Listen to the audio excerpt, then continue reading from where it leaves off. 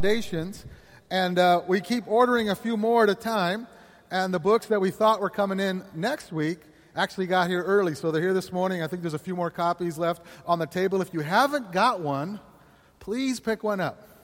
If you don't like paper and you want to use digital, they're, I think, $10, right? $10 on Amazon.com. You can get it for your Kindle.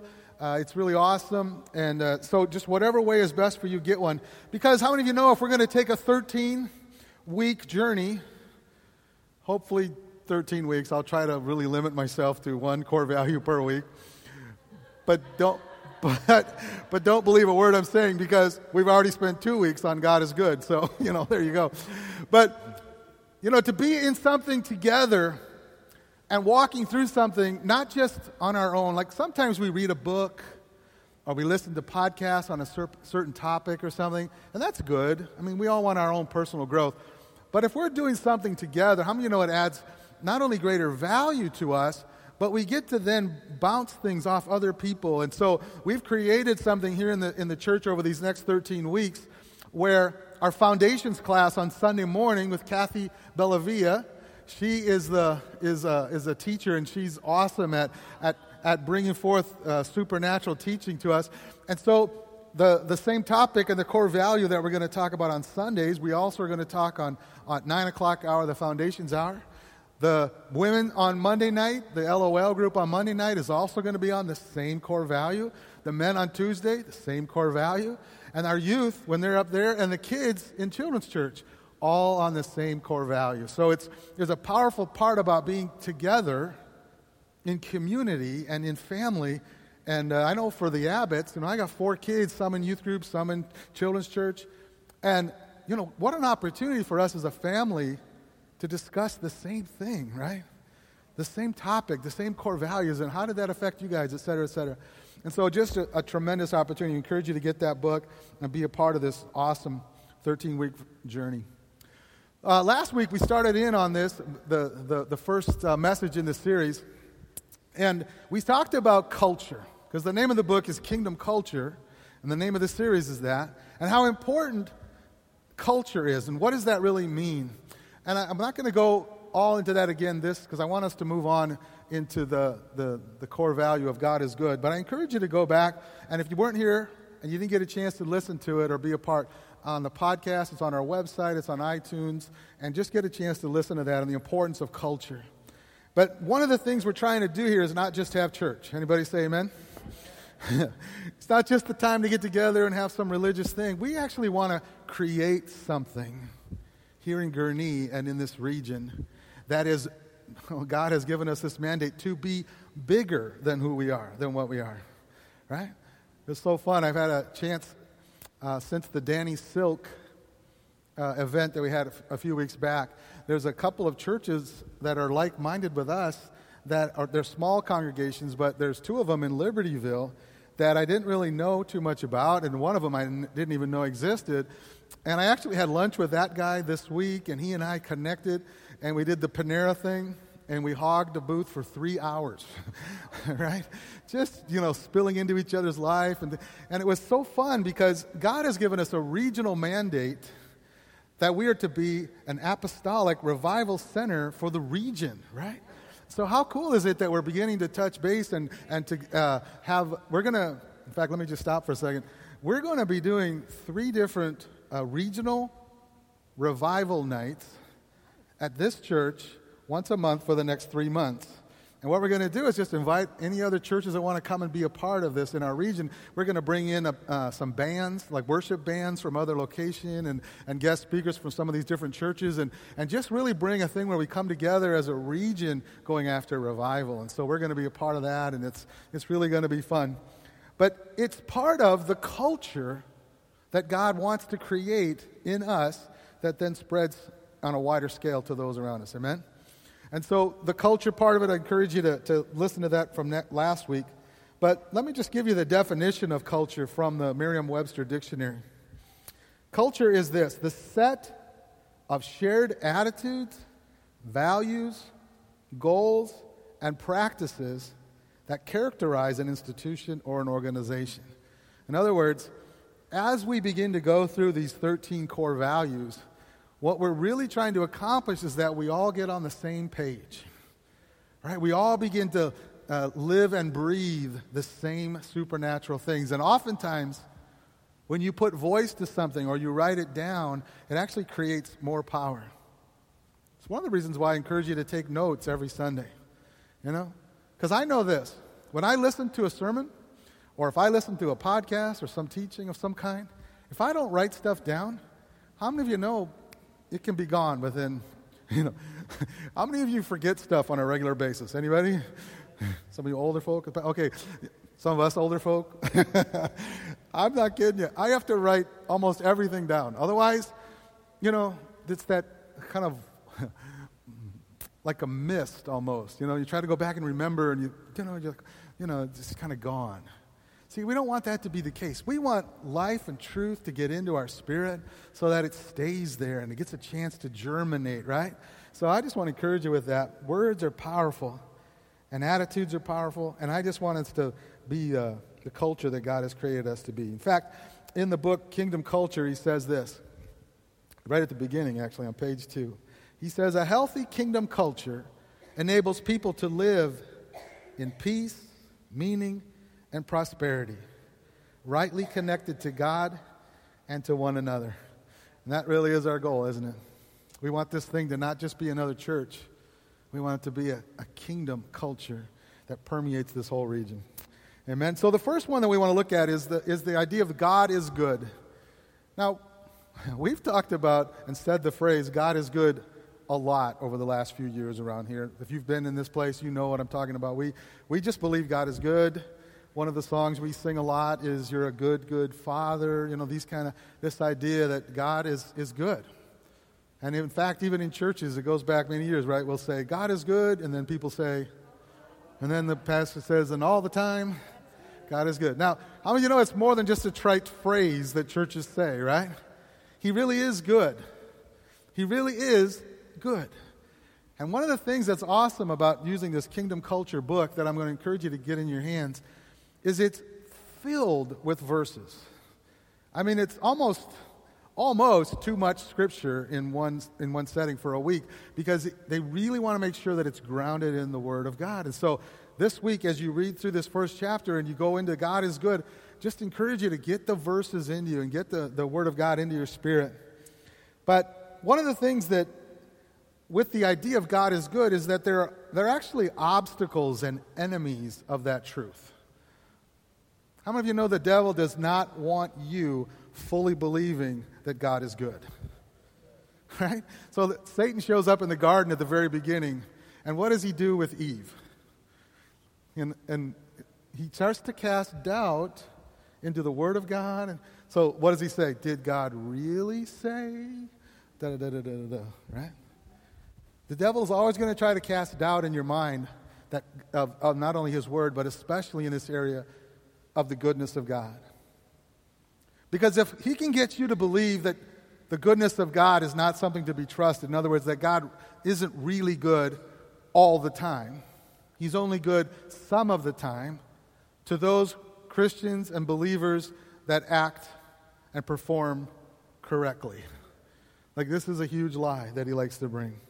So we're not going to get to all of these enemies of truth, that God is good, but let me just give you a couple this morning. The first one is this, that one of the greatest enemies of truth, that God is good, is promises or prophecies that have delayed fulfillment. Right? So, how many of you have ever had a prophetic word spoken over you, right? And we'll start with this, that have come true. How many of you had a prophetic word that has actually come true? Okay? Many hands. Maybe, half of us. Right? But how many of you ever had a prophetic word or something spoken over you and it hasn't come true yet? Right? So, about the same amount of hands. See, the thing about God is, the Bible is very clear that God has his own time frame on things. Right? That his ways are not our ways. It's the old joke, the guy's with God and he says something to the effect of, hey God,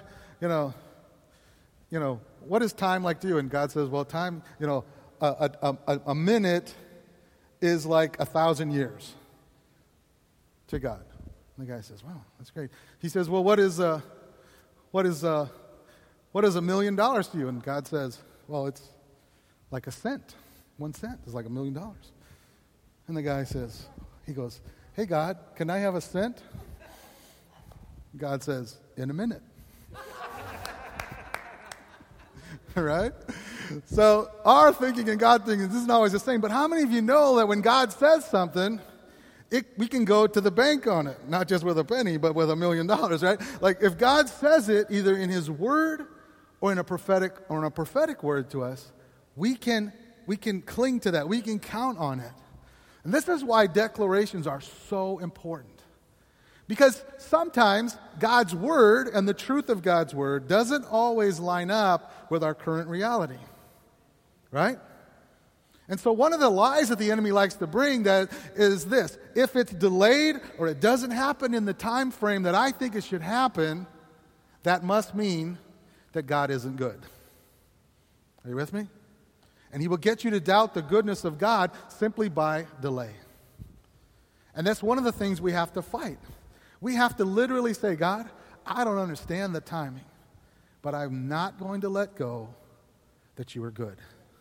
And that you are good all the time. I may not understand it. Your clock and my clock may not be, exactly the same as what I think. But it's interesting, isn't it? If you look at all these 13 core values that we have on the wall, it's very purposeful that we put God is good, the first one.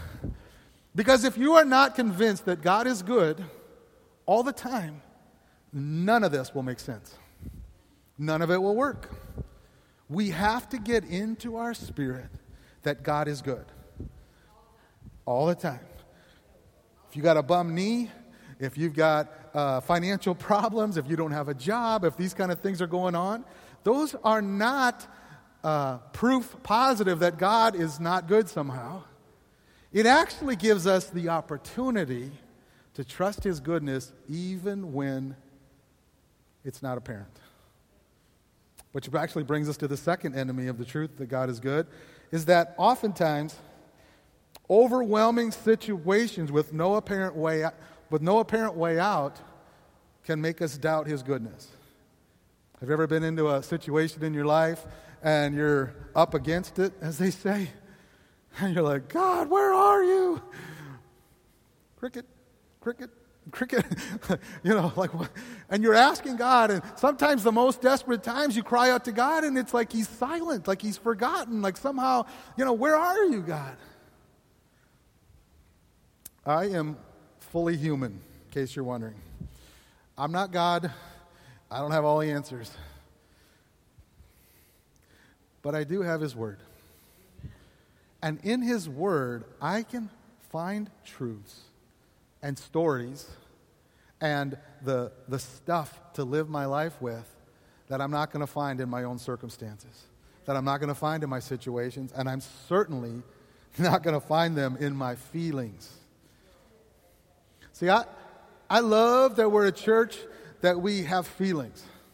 You go to some churches and they worship, and it's like, you ever seen the choir members do this with their hand? Oh, they sing, like there are some churches where we just sing.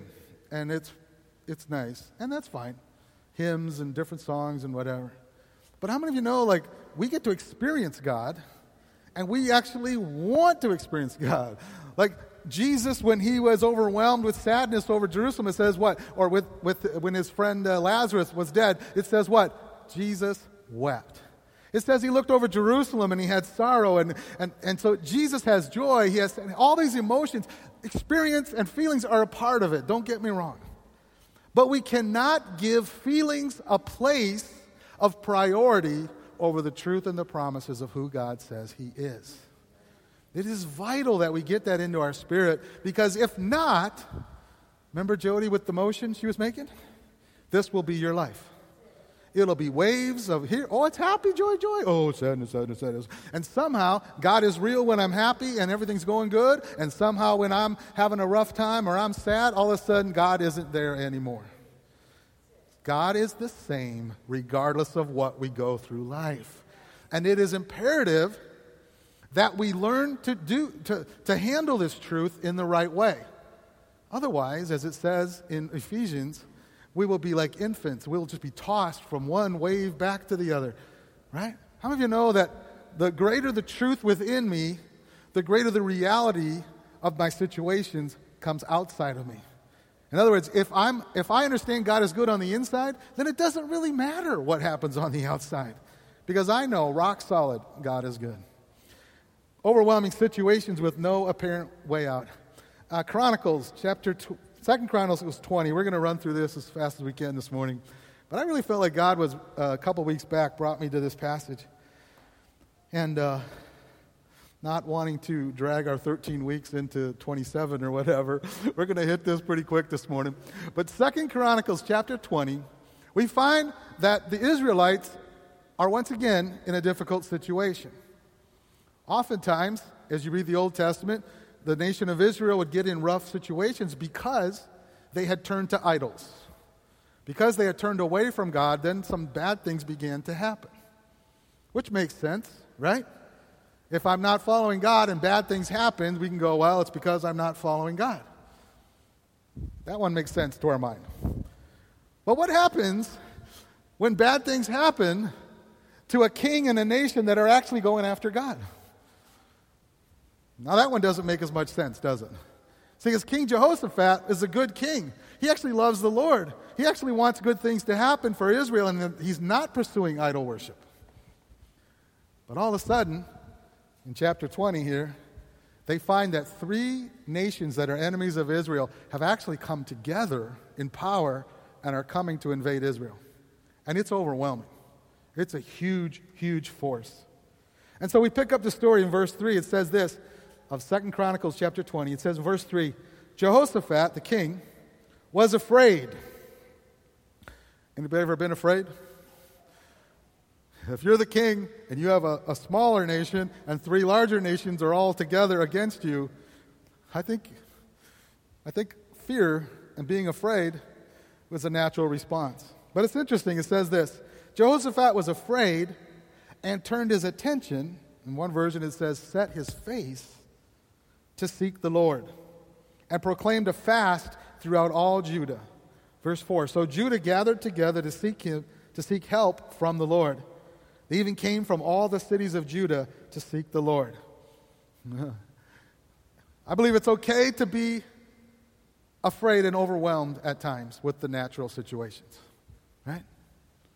Many of you know, like, you get that call about this loved one or friend that's been in a car accident and they're in the hospital and it doesn't look good, or you get a call and something has happened, or maybe some huge bills come in one after the other and you're about to go under financially. Like, there are times in lives where we want to scream out, what in the world just happened?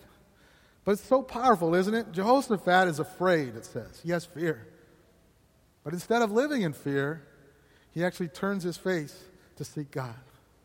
And I would just recommend, one of the things that is powerful, if you're in an overwhelming situation, number 1, don't be afraid to seek the Lord. Don't be afraid to go after God. And number 2, don't be afraid to fast. We talk about this around here on a somewhat regular basis, that there's power in fasting. There's a phrase I like to use that things happen when we pray that don't happen when we don't pray, right? In other words, if something's happening, you pray, But fasting's the same way. Like, things happen when I fast, and fasting means not eating, simple. Things happen when I fast that don't happen when I don't fast. In other words, it actually takes it up a notch. Your prayers will go up a notch if you will couple it with not eating. Again, I'm not God. Don't ask me to explain the spiritual thing of this. I don't know. Other than this, the Bible teaches it, and in my own life, I found it to be true. Amen? So Jehoshaphat obviously wants this to be true as well, because he declares a nationwide fast to come and seek the Lord, and let's not eat together as we pray. Ephesians 4:6 in the New Testament, it's a very familiar passage. It says, do not be anxious about anything, but in every situation, by prayer and petition, with thanksgiving, present your request to God. It's a powerful thing, isn't it? When I choose to not be anxious, but turn to God with thanksgiving and prayer. Again, this is that declaration thing. I get to declare something ahead of time before it actually happens, and it brings power to my life. I would encourage you to do this. Be settled in your situation. Be settled. How many of you don't, I want you to say anything, but how many would raise your hand this morning and say, you're in a potentially troubling situation? There's something going on, and it's overwhelming. Anybody like that? Anybody else? Back here. Okay. So we got these things. Some people need jobs. Some people, it's family situations, health, different things. I would encourage you to do this morning. Follow the thinking and the reasoning of the children of Israel and the King Jehoshaphat here. 2 Chronicles 20, verse 12 through 13. They come together and they begin to pray. And in verse 12, we pick up the story, and they begin to pray, and it says this, "O our God, will you not judge them?" In other words, will you not handle these three nations coming against us? Will you not bring your power and judgment against these enemies of your people? Do your things, but they're saying, "For we are powerless before this great multitude who are coming against us, nor do we know what to do." That's a pretty good confession right there, isn't it? Like sometimes we just need to come to the point where we say, "God, Anybody ever tried to fix your own problems? Anybody ever do that? You ever try to fix your own problems? Man, okay. So my wife will sometimes come to me, and she'll have a problem. There'll be something that's troubling her, and again, men are from Mars, women are from Venus, or whatever. Like, men and women are in two different planets. Like, most men, when their wife starts to tell them the things that are troubling her or having things, what does the man do? Oh, I got to do this and this and this and this. Bing, problem solved. Let's go have supper. Like we just feel like we can fix, right? Whereas, what do women mostly want when they're telling their husbands that there's a problem of some kind? What do they want? Tell me I'm pretty. Okay. Listen, as we say in my phone, shut your pie hole and listen, right? Just zip it and just listen, right? Because sometimes we just need to express the thing that's the truth, right? And I love this. They go to God and they say, "Lord, we're powerless. I got nothing. We can't fix our own problems. We don't know what we're doing. God, I just need to pour this out to you and tell you how I feel and what's going on." How do you think that a good father, a God that is good, is going to listen to you? He's not going to reach down from heaven and go, zip it, He's not going to tell you that. No, he actually wants you to pour your heart out to him. He actually wants you to tell him your frustrations and your pain and all this stuff. You don't believe me? Do you realize that the Psalms, there's 150 Psalms, a good portion of them are David's. And I don't know if you've read them recently, but almost all of them, that's right, any emotion you're feeling, you can find a psalm. Right? Any problem you're going through, you can find a psalm. Almost any of them will fit in different situations. But it's interesting because David will literally pour out his frustration and his pain and his sorrow and all this stuff before God. And almost every single one, by the last verse in that particular psalm, "Yet will I praise you." Like, in other words, God is okay for us pouring our heart out on him and telling him our situation. How many of you know he probably already knows right where you're at? Right? He probably already is pretty much aware that you're going through this thing. And yet, what do? They say, "God, we're overwhelmed. Did you see all these guys? It's like this huge force arrayed against us. We have no idea what to do. We have no idea, of how to resolve this." But then, what does it say? It says, "We don't know what to do, but our eyes are on you." See, God is good is another way of saying, "God, I don't understand what's going on in this situation. I don't get it. I'm overwhelmed. I got unsaved loved ones that I've been praying for years. They're not coming to Christ. I've got a job situation that's horrible in this and, whatever, family, kids. But my eyes are on you." See, God is good. Truth gives us the opportunity, even in the difficult seasons of life, to let our words say, "You're good. My eyes are on you, God. I'm not going to be able to fix this one. I actually need you to do this powerful thing. My eyes are on you." And so all Judah was standing before the Lord I love this. With their infants, their wives, and their children. You know, we talked before about this community, this culture that actually is a family, right? And I love that. You don't see that thing very often. But you know what they were saying? Hey, God, we're in this together. Because what you do with me actually affects my family. What you do in me and my truth towards you actually affects my wife, my kids, and even the infants. See, if we don't have solid in our spirit, God, you're good regardless of what's going on. And if your children and your wives and your husbands don't see you turning to God, then they're not going to be very likely to see that God is good either, are they? What's the old phrase? They say this. Kids will look at adults and they'd say, I'd rather see a sermon than hear one any day. See, if we have solid in us that God is good, then I get to, as you say, flesh it out with my flesh and blood. People at your job, if you have a solid God is good in you, then you get to just walk in that, and people around you that know your situation, that know your trouble, they actually get to see what God looks like through how you handle your situation.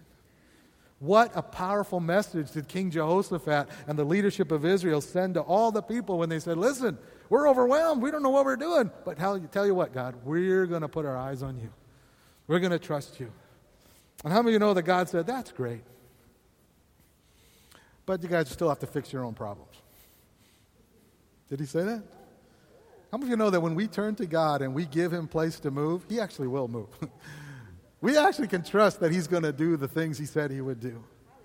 And it's powerful. And I wish we had more time this morning to talk about declarations, but you realize declarations is actually that.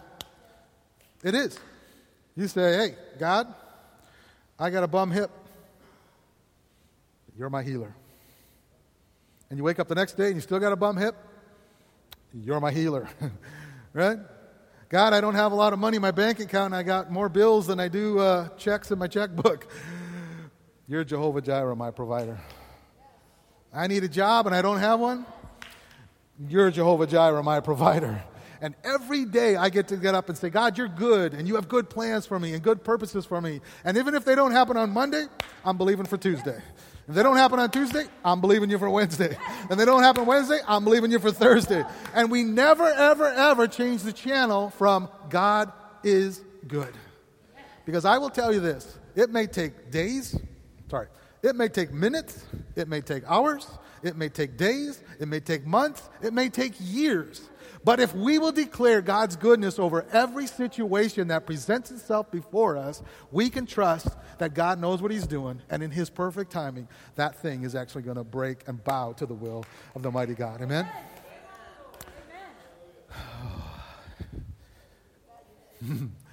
Because what's the alternative? Yeah. What's the alternative? You turn from his goodness, and then what's the alternative? Well, he loves that person more than he loves me because they have money and I don't. Or that person over there, you must love them more than you love me because you healed their body and my body is still sick. You know what that is? That's an orphan spirit. And that is not the good Father that we're his sons and daughters. Right? So they go to God and they say, Lord, we don't know what to do. Our eyes are on you. All our kids and families and everybody is standing before the Lord, right? Jump down to verse 14. It says, then in the midst of the assembly, the Spirit of the Lord came upon Jahaziel. Then it describes him for a little bit. And then it goes on and he says, and he said this, listen, all Judah and the inhabitants of Jerusalem and King Jehoshaphat. Thus says the Lord to you, do not fear or be dismayed because of this great multitude, for the battle is not yours, but God's. Now again, just don't look at your clocks. I'm going to go way over today. Just bear with me, all right? Love you. But I think there's something that God has for us here. For the longest time, I read Scripture as a good Bible-believing Christian. I was even Pentecostal. I spoke in tongues. I'd been around all this stuff for a long time. But you know what I was never around for most of my growing up? Was the prophetic. We didn't have prophets. We didn't have prophetic words. We didn't have all this. And so I read the Bible, and I would read a verse like this, and I would just kind of skim right over it, right? Oh, yeah, prophets, that's really good. Old Testament, blah, blah, blah. But as we begin to, what we focus on becomes our reality. Would you agree? So if I begin to think, God, I need more prophetic in my life. I need your word, your now word in my life. All of a sudden, read your Bible, and it will be different. All of a sudden, there's prophetic words everywhere, and stuff is just popping off the pages at me. And so I went back and read this chapter again over the last couple of years, but even this week, God just popped it out into my mind again. What happens? They're seeking him for a problem. They're going after him. They're saying, we don't have any, in our own power, we can't do anything. God says, all right, hey, listen, I'm going to give you a prophetic word through a person in the midst of your assembly, of you meeting together. I'm actually going to have someone give a word from me to you for your situation. How powerful is that? See, this is why, even today, as we're closing up today, if you need a prophetic word over your situation, I want you to come. We're going to take a little time and got some people that will do this for you. Because at times when we're in a difficult thing, we actually need not just the Word of God, but the Word of God. You see, God isn't just in your Bible. He's actually in the prophets. He's actually in the prophetic atmosphere. And the Bible actually says, I would that you would all prophesy. Why would he say something like that if he didn't want us to all prophesy, right? Have you ever had a prophetic word from somebody that is not only profound, but God just reaches down and squeezes your heart? You know what I mean? It literally is so powerful. It's like God just says, I'm good, and here I come, right? See, I think that oftentimes we can fall into the habit of reading the Word of God and saying that's good, but not coming into agreement with the Spirit behind it. See, revival isn't just a revival when things come because we have more of the Word of God. Actually, it's the Word of God and the Spirit working together. And so the Word of God and the Spirit working together, the Word comes through this prophet Jahaziel, and he says, listen, all Judah and the inhabitants of Jerusalem and King Jehoshaphat. Now, mind you, we don't know what kind of prophet he is, but he's speaking to the king, man. He's speaking to the king. He's speaking to all the leaders. He's speaking to the whole tribe, the whole nation.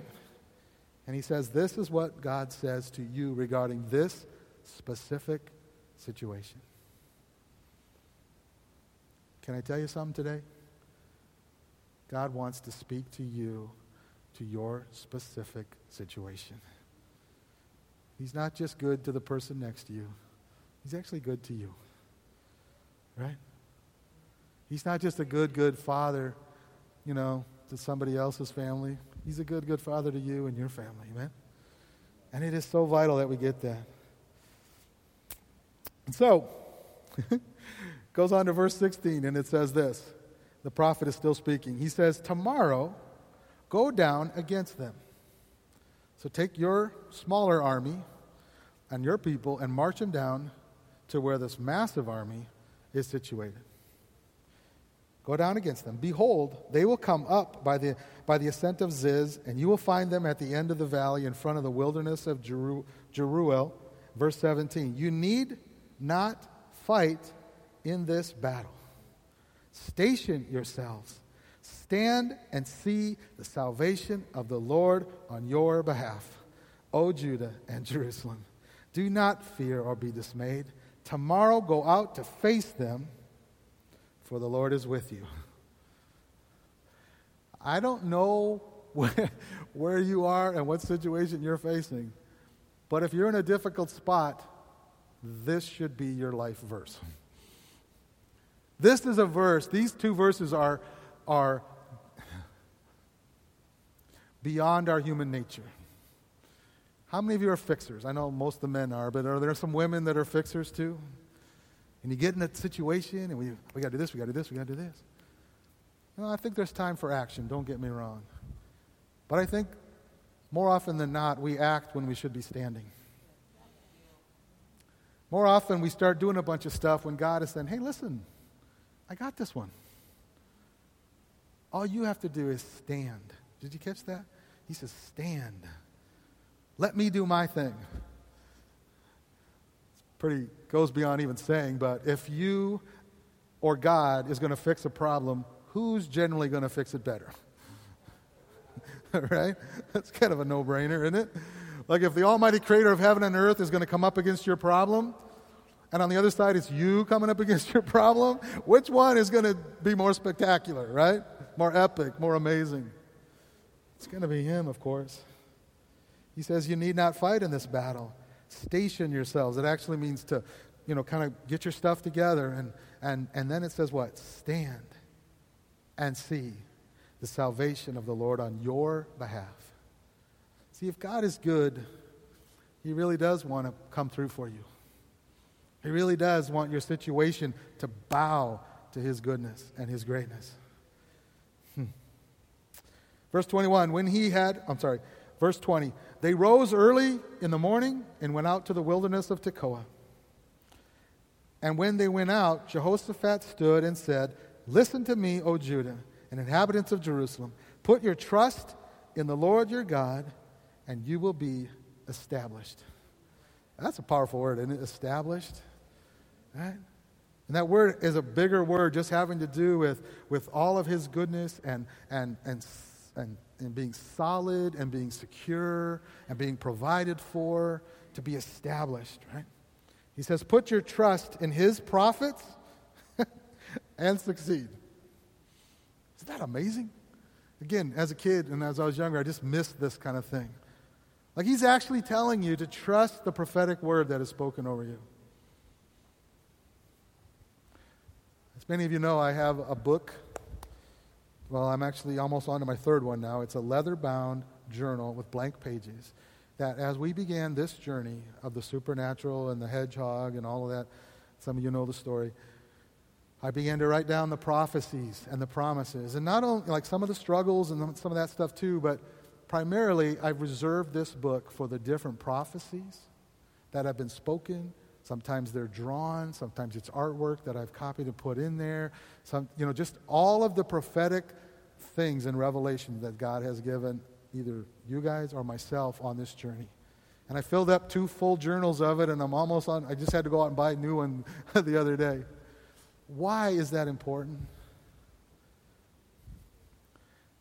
See, just like in the Bible, there's no empty words. This is the Word of God. It's the living Word of God. It's the truth, right? God doesn't waste words. Whatever you read in your Bible, you can count that it's in there for a reason. But can I also say prophetic words are the same way? He's not wasting his time using somebody else's prophetic gift to speak into your life for no reason. I was listening to Steve Backlund this week. This is the guy with the declarations I was talking about.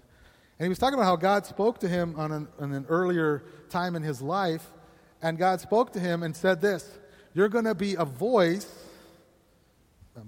I'm condensing it here, but you're going to be a voice to the nations.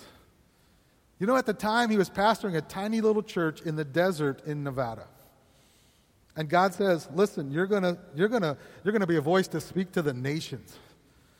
How many of you know if you're pastoring a little church and you're struggling out in the desert of Nevada, you get a prophetic word that says, hey, you're going to have global and international influence? What's your first thought? I didn't hear from God. Sometimes God's goodness is so awesome that it's hard to even comprehend the plans and purposes that he has for us. But you know what he did? He wrote it down, and he hung on to it. And a few years later, I think it was within 10 years, he's actually one of the senior leaders at Bethel in Redding. And guess what? Steve Backlund has global and international influence to an unbelievable degree all over this planet. You see, God's words are not empty. If God has given you a prophetic word of some kind about your family, about your situation, your husband, your wife, your kids, you can go to the bank on it. And it's interesting. He says this, put your trust in his prophets and succeed. The prophetic word was, stand and I'll deliver you. Now you can trust that, okay? And we'll pick up the pace here a little bit. Verse 21, it says, when he had consulted with the people, he appointed those who sang to the Lord and those who praised him in holy attire. And as they went out, are you following me? As they went out praising before the army and said, give thanks to the Lord, for his loving kindness is everlasting. I want to close with this today.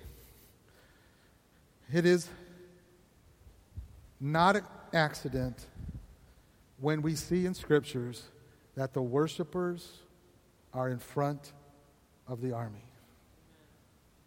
See, oftentimes in our own mind we think the army should be out front, getting the victory, and then what? The praisers come behind going, thank you, Lord, for all you did. You're amazing. This victory was awesome. I don't know why I went to the high-pitched voice on the worship thing, but that's like, maybe we're just excited, right?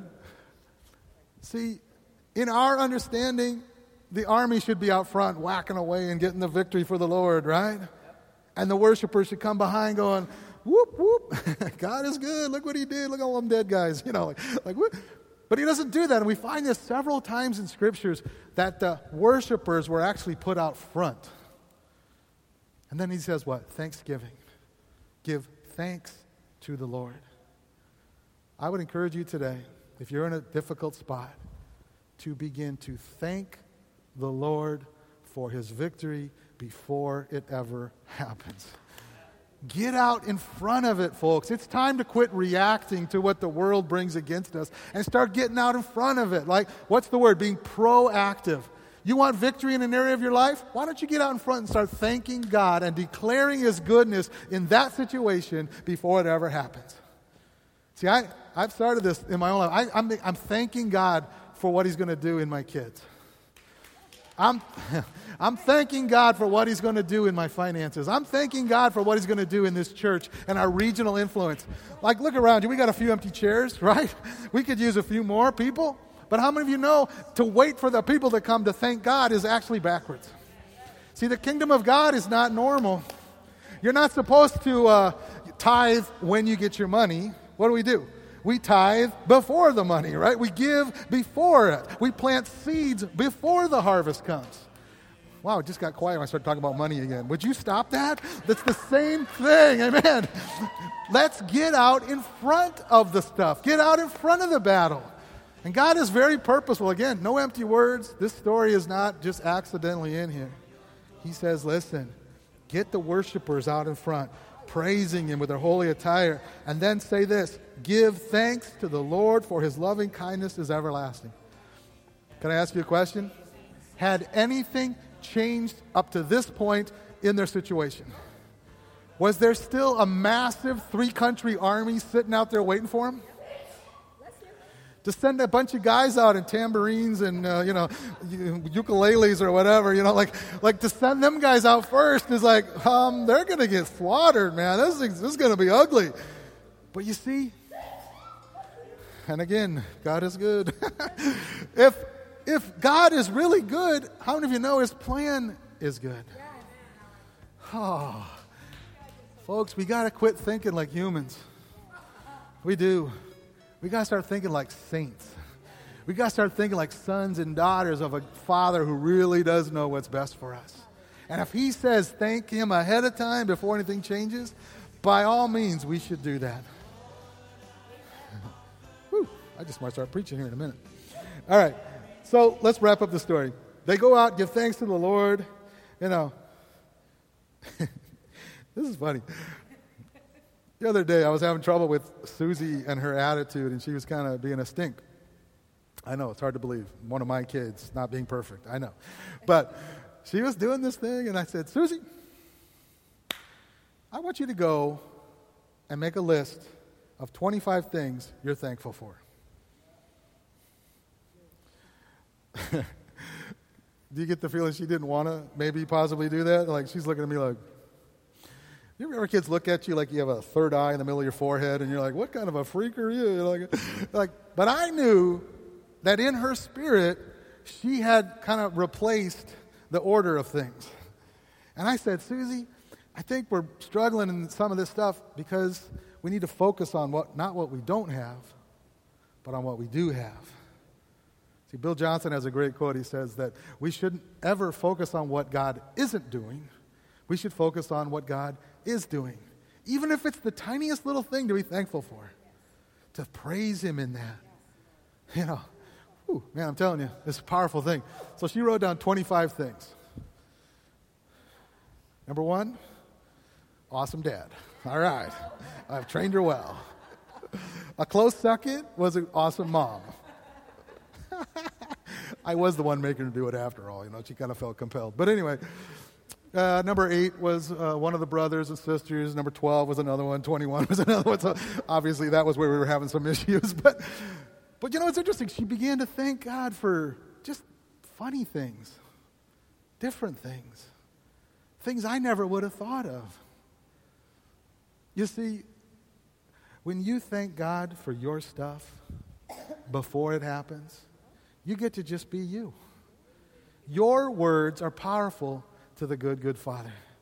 Your words and from your heart really have meaning to Him. As I was reading the list that she wrote, I kept thinking, wow, this is really good.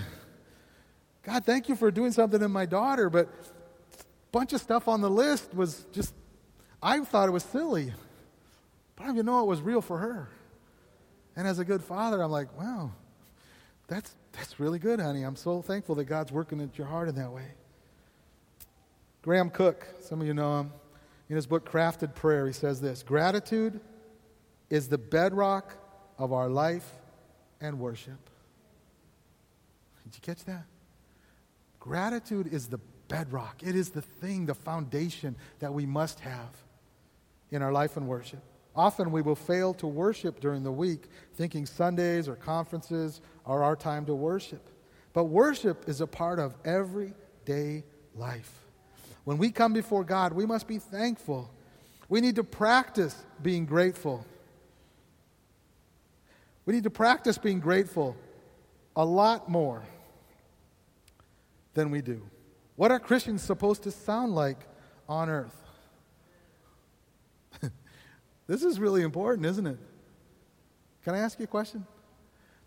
On your job, in your circle of influence, do people find you to be grateful and thankful? You know? See, sometimes Christians can actually portray the opposite. We complain about stuff, or we're critical about stuff.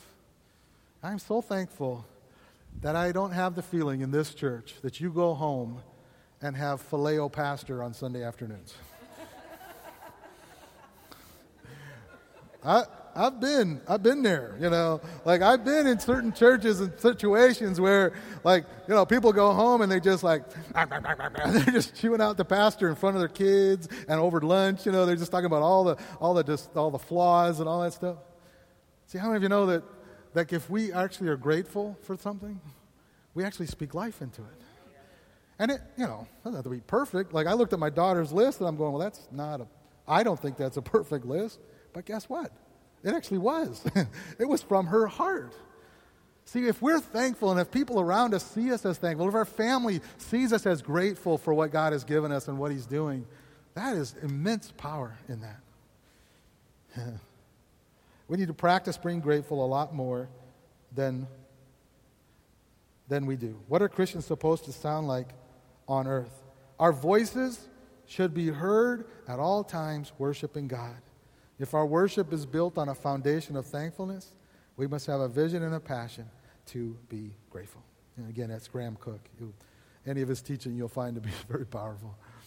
All right, so let's wrap this up. Verse 22, when they began singing and praising, again, before the victory, before anything had happened, the Lord set ambushes against the sons of Ammon, Moab, and Mount Seir, these three nations, who had come against Judah.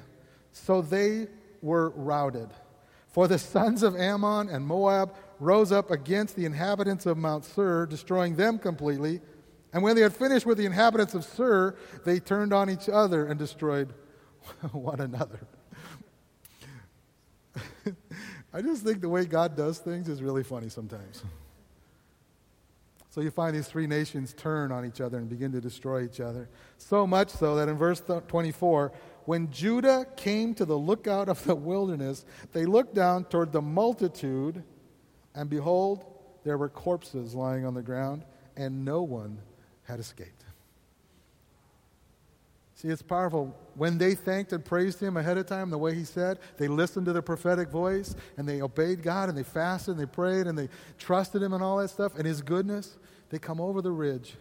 And where they expected to find the enemy in his power and his destructive capabilities, they actually found corpses.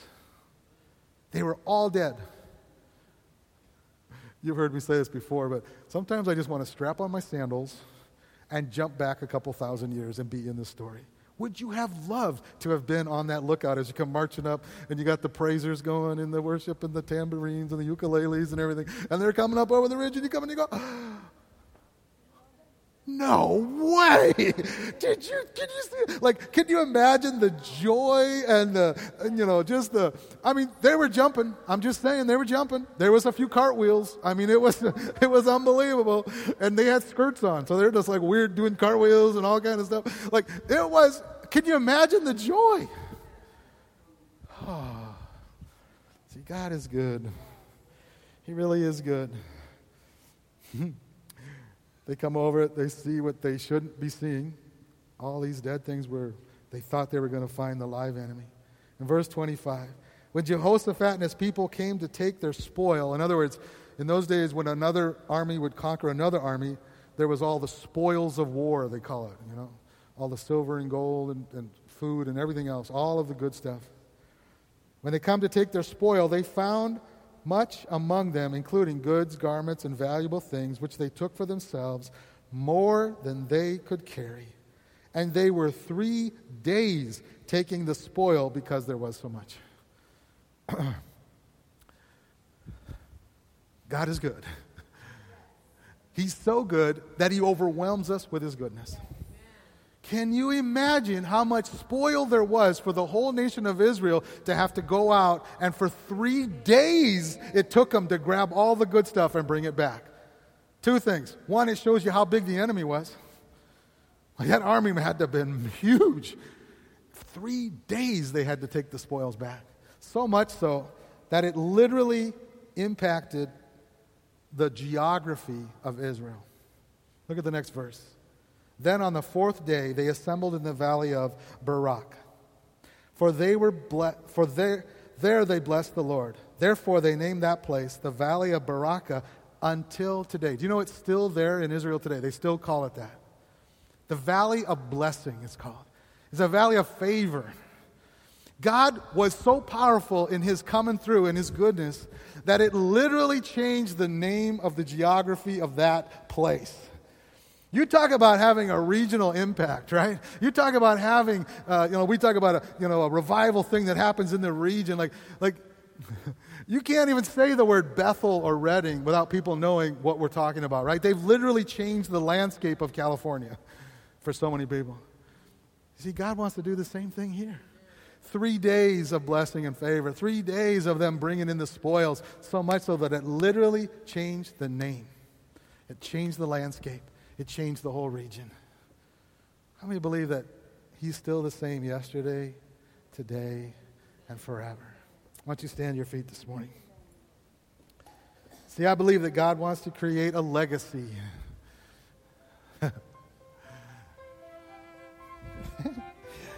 I have a dream. I've had it for quite a while, actually.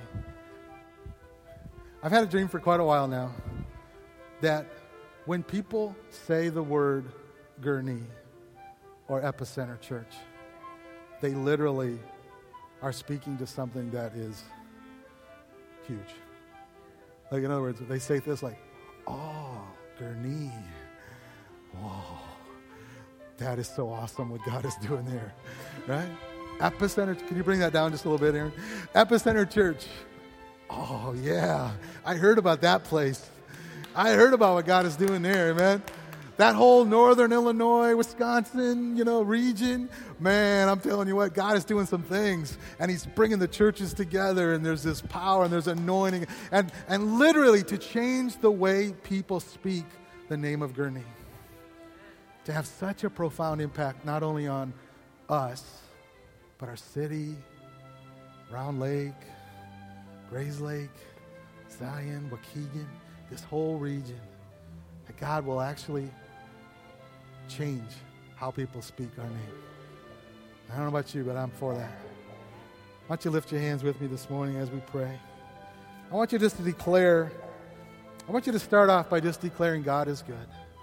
And again, we're not going to do this in a together way. We're going to do it together, but I want it to be unique to you. I want you to first speak the words, God is good, into your own spirit. And just to begin to declare some of the good things of His goodness. Father, you're good because you care about everything in our lives. And just with your own words, just begin, like just almost a cacophony of praise, just begin to speak it out. Your situation. God, you are good over my finances. You are good over my children.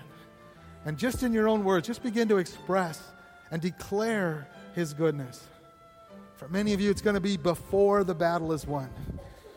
Before the corpses of the enemy are laid on the ground, you are going to declare His faithfulness. So, Father, right now we do that. We begin to thank you in advance for what you're doing in our children's lives. Father, in the sons and the daughters that are represented here, we just declare and thank you in advance for the supernatural power in their lives, for hearts that are transformed and changed. Father, in advance, we thank you for the goodness and the favor that you're going to show in our areas of finances and jobs, Father. Our bank accounts are going to begin to swell, Lord. We just declare that right now. Lord, the favor and the blessing from unexpected locations and places. Father, we thank you in advance for that. We declare your goodness even before we experience that reality. We thank you for it. Hallelujah. Just take a couple more seconds and just thank Him in advance for the things in your life right now. Hallelujah. Thank you. Thank you, God. Thank you, God. And I feel like God would say, just be specific. It's almost like He's waiting for us to declare it. He's waiting. He's waiting for us to move first before He does.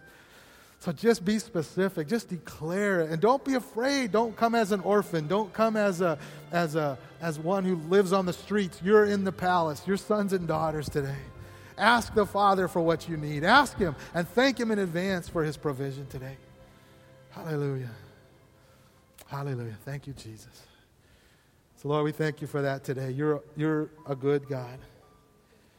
Father, we just declare it and thank you for it. In Jesus' name. Amen. Amen. That's right. Patience or not. There we go. All right. God is good. Amen. Hey.